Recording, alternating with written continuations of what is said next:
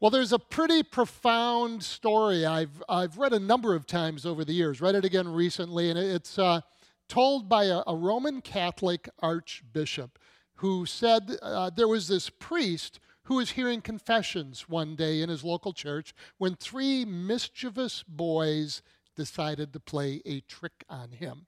And they took turns going into the confessional. And if you're not Catholic, I think everybody knows what that is, but the little room you go into to confess your sins to the priest through the screened window. So they went in there, and one by one they confessed all sorts of terrible, made-up sins and crimes, just to see how the priest would react. They wanted to see what he would do. Well, the priest, of course, figured out what was going on, and he came out to corral the boys.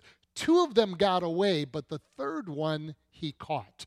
And the priest pretended to have believed his confession, and he told the boy that since he had committed such terrible sins, he had to impose a very serious penance upon him. The boy was to walk to the front of the church toward the figure of Jesus there that was hanging on the cross and look Jesus in the face and say 3 times, "You did all that for me, and I don't give that much," snapping his fingers onto that. Well, the young man did it once. He did it the second time. And then on the third time, he found he couldn't do it. He just dissolved into tears, and he left the church as a changed person. And the archbishop said, "The reason I know that story is true is because I was that young man." You know, there is no denying the power of the cross, right? For over 2,000 years now, the story of this itinerant rabbi Jesus dying a horrible death in an obscure Roman province has gripped the world, and it's transformed millions and millions of lives. But why? What actually happened on the cross? Now, you don't have to understand the theology of the cross to experience the love and the joy, the forgiveness, the transformation that God has given us through the cross. There isn't a final test that we have to pass one day, right? We can all breathe a sigh of relief about that. But, and I want to say, too, I don't think anyone's got the cross all figured out anyways. It's just a mystery to a certain degree, and that's okay. But there is a lot we can know. And when we come to understand what God's story in the Bible actually reveals to us, we might be surprised to find that what happened on the cross is more liberating and more powerful, it's better than we ever expected.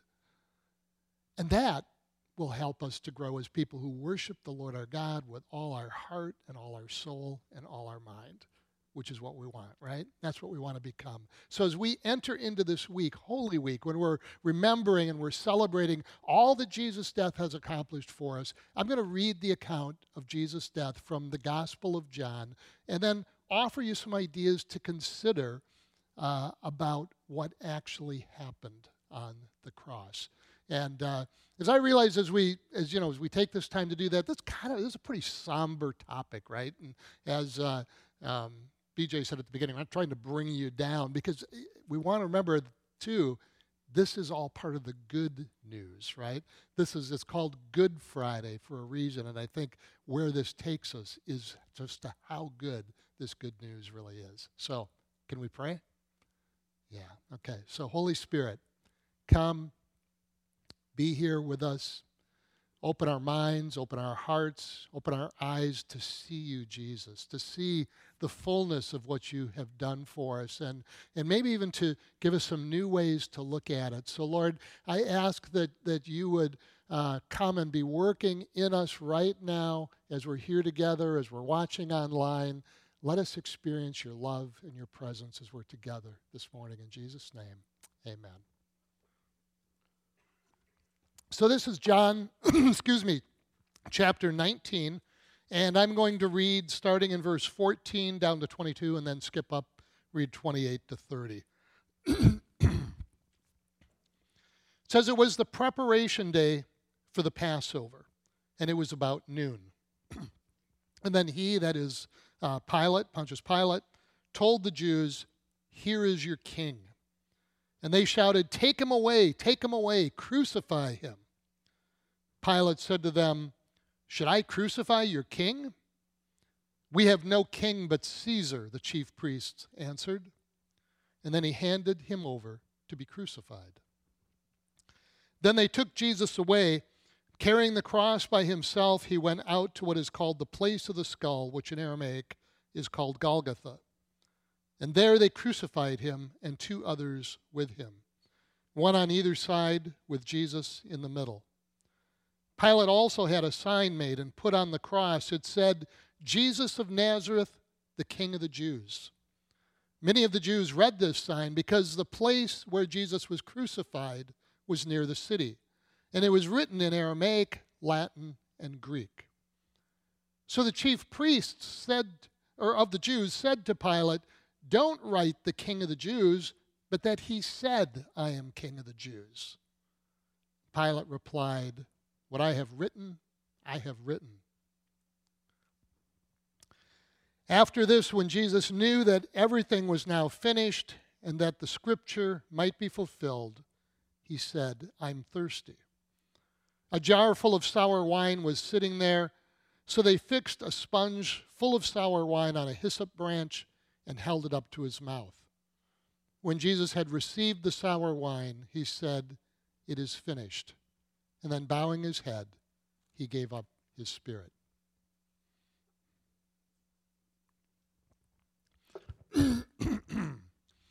Well, about 2 decades later, after Jesus died, in his first letter to the Corinthians, the Apostle Paul summarized what happened that day on Golgotha. He described it like this. He wrote, "The Messiah died for our sins according to the Scriptures." The Messiah died for our sins according to the Scriptures. Now, the Scriptures Paul was referring to are not the Gospels. They're not the story of the crucifixion in Matthew, Mark, Luke, or John, because those Gospels had not yet been written when Paul penned those words. Paul was saying the Messiah died for our sins according to, or in accordance with, you could say, the story that we are told in the Hebrew Scriptures, in the Old Testament, in other words. And that story begins with a good God who, in the overflow of his love, creates a beautiful world out of the chaos of nothingness. And he creates people to live with him in that beautiful world with him, enjoying his love forever. And the thing about this world that he creates is that it is unfinished. God loves the people he created so much that he invites them into that work of creation. They're given meaning and purpose. They're given a vocation, you could say. They are to care for the world and care for all the people that would come, continuing all the work that God had begun so that all of creation would reflect the beauty and the glory of God.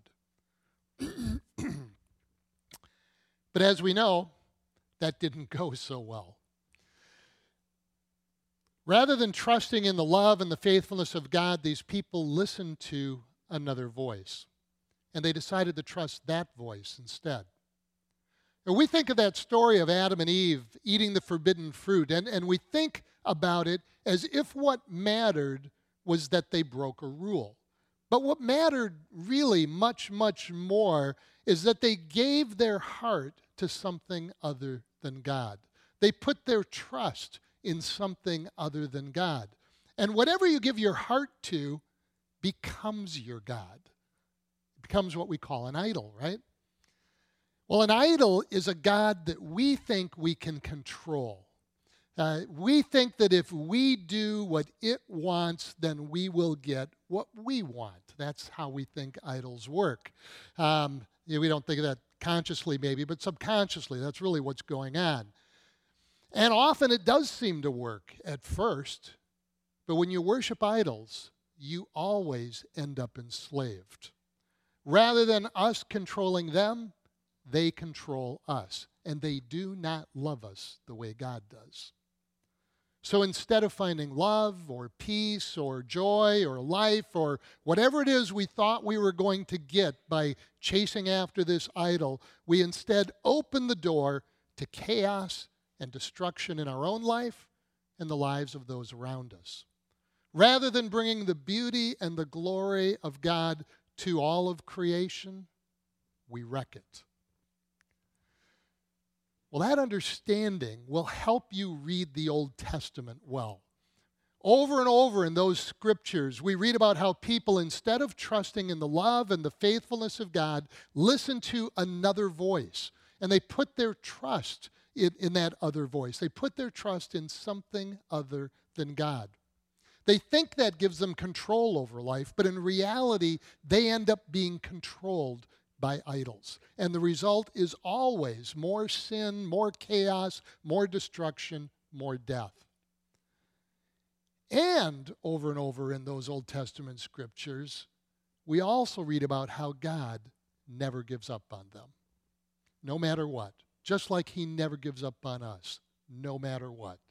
He never stops loving. He never stops being faithful. He picks a man named Abraham who becomes a family called Israel, which becomes a kingdom out of which he promises a Messiah will come to set all people free from their slavery and to restore everyone to the life and the purpose and the vocation which he gave them in the beginning. The Messiah died for our sins according to the scriptures. He died for our sins in accordance with, in other words, to complete and fulfill this story as it's told to us in the Old Testament. Amen? Yeah. Now, if you're like me, though, the story you learned about what happened on the cross goes more like this.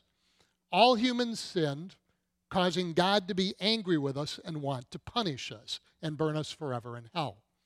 In fact, God had to punish us for our sin. He had no choice. His hands were tied. Justice demanded it. So Jesus came, and God punished him instead of us. Now, since God has vented his anger on Jesus, we're off the hook if we believe it. It might be said in a nicer way than that, but that's still the gist of what the message often is. And as New Testament scholar N.T. Wright says in his really great book on this whole topic called The Day the Revolution Began, he says if you grew up hearing that story, it becomes so ingrained in us that we think that is what we have to believe, even though at some level it makes God sound like a bloodthirsty tyrant or an abusive parent. Many people think, well, if that's what God is like, I don't want to have anything to do with him. And then they reject him altogether. If someone tells you they don't believe in God, a really good question to ask is, what God don't you believe in? Because often it will be some version of that angry, abusive-sounding God, to which I would respond, I don't believe in that God either. Maybe we should talk. Because as Paul wrote, the Messiah died for our sins according to the Scriptures. It's not an accident that Jesus died on the cross at the time of the Jewish celebration of Passover. Passover celebrates the deliverance of the nation of Israel from their enslavement in Egypt. For 400 years, they had suffered under the tyranny of their Egyptian masters, whose cruelty was shaped by the idols they worshipped. The Israelites were trapped there in misery and despair and hopelessness. But God, in his loving faithfulness, sent Moses to deliver them. And so Moses confronted Pharaoh, and Moses, through those famous plagues, also confronted the idols of Egypt. Each plague, if you go back and read and study them, you can find, was directed at one of the gods which Egypt worshipped. Through Moses, God broke the power of those idols. And through the blood of the Passover lamb that was slaughtered, Israel was protected from death. And so then Israel walked out of Egypt into the purposes of God as free men, women, and children. See, Passover encapsulates the whole story of the Old Testament. And Passover reveals to us what really happened on the cross. As good 21st century American Christians, we like to have our beliefs boiled down into nice, neat, short statements that we can easily remember and put on a bumper sticker and explain to somebody in a minute or less. So the way we've often done that regarding what happened at the cross is to say something like, Jesus died for my sins so that I can go to heaven when I die. And while that's certainly true, it's only a part of the story. And when we make a part of the story the whole story, we end up with something very different from what God has actually done. He wants us to know the whole story. And the story of Passover helps us to understand the whole story of what it means when we say the Messiah died for our sins according to the Scriptures. So what actually happened at the cross? Well, I think we could all agree that a disease we all hate is cancer, right? Don't know anybody that's a fan of it. We all hate cancer pretty much universally. And we'd all love to see cancer eradicated from the world. No one would feel guilty for doing so as if somehow, we had been bad people by being cruel to cancer. Wouldn't cross our mind. We'd love to see it gone. We're certainly better at treating cancer these days than we were a few decades ago. But even so, cancer's just evil. It wreaks havoc with people's lives, and it still kills far too many people. There is nothing good about cancer. So stretch your imagination with me for just a minute. This is going to take some imagination, so go with me here. But imagine this. What if there were some way that some scientists discovered, some new medical technology that allowed us to take all of the cancer in all of the world and maybe even the cause of all of that cancer out of all the people of the world and inject it all into one person? I realize this is like really bad science fiction, right? But just use your imagination. It would be bad for that one person, right? They would definitely die. Wouldn't be good for them.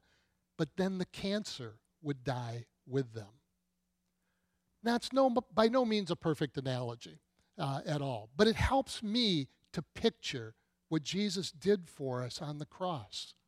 See, first of all, remember that Jesus is fully human and he's also fully God.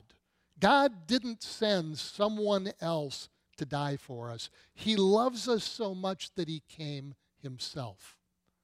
The problem we had, according to the story of the Old Testament, isn't really that we had sinned and made God mad at us so that he wanted to punish us. It is that in choosing to sin, we had given our heart to something other than God. In trying to be in control of our lives in order to get what we want and need, we were entrusting our lives to something other than the love and the faithfulness of God. And as a result, we had become enslaved. Sin always enslaves us to idols. Just as surely as the Israelites were enslaved in Egypt, we were enslaved with no hope of escape, and as a result, we couldn't be the people that God had created us to be. We couldn't live out that purpose he'd made us for, that vocation he had created us for. Instead, we were stuck in futility and chaos and destruction and death. Instead of participating with God in his work of making all things glorious and beautiful, we were participating in making a mess of everything. Kind of sound like our world? See, I don't think it's so much that God wanted to punish us for sinning. It's that God, you could say, wanted to punish sin. He wanted to break the power of sin. God hates sin because it enslaves the people that he loves, just like we hate cancer because of what it does to people. So to set us all free from our enslavement to idols, God had to deal with the sin. So how did he do that? He came to earth as Jesus. First of all, he went around loving everybody, doing the works of God, and showing us what our lives are meant to look like. Our lives are meant to look like Jesus, right? That's what we were created for. And what did we do? Well, we rejected him. We abused him. We crucified him. Just like God knew we would, because this was all a part of God's plan. Because in the mystery of God, in some way that we can't fully understand with our limited minds here, our rejection of Jesus meant that on the cross, all of the sin of all of the world was focused in on and absorbed into Jesus. He who knew no sin became sin for us. That's what Paul wrote later. Jesus broke the power that sin held over us, the power to enslave us to the idols by gathering that sin into himself and forgiving it. And then Jesus died on the cross, and the power of sin died with him. That worth a hallelujah? See, it really is good news, even though it's somber. Hell, it really is Good Friday. So will you go to heaven when you die because Jesus died for your sins? Absolutely, right? Absolutely. But the point of it is even bigger than that. The point is that you've been released from the grip of idols. You can live as worshipers of God. You can live out the vocation for which you were created, taking part in bringing the beauty and the glory of God to this world and to the people in our lives and in your family and your job and your neighborhood and your church, right? See, that's the life that Jesus died to give you. I think one of the things God is constantly trying to do is pull us out of a small mindset, a mindset of thinking, I'm this horrible person that I just luckily get to go to heaven someday, to saying, no, look at what I have delivered you into. This is the freedom I brought you into, and this is the life I want you to live. This is what I'm inviting you into. Every day, we get to wake up and worship the Lord our God with all our heart and all our soul and all of our mind, with all of our lives. Every day we get to thank Jesus for everything that he has done for us, trusting in the love and the faithfulness of God. Every day we get to do that. Every day we get to choose as a result to be the people that God has created us to be and do the things he's created us to be, created us to do. Every day we get to look at everything going on in our life and realize God is in all things. Now, I know it's hard sometimes, right? I know it's a battle. I know it can be a struggle to remember this and live it out every day in the midst of the chaos of this world. But even that is all a part of the glorious life we have been given, because all of that is part of how God shapes us and forms us and makes us into the people he has created us to be. And one day, we are going to be raised like Jesus, and we will become fully who we were created to be. But we will talk more about that next Sunday on Easter, right? Amen.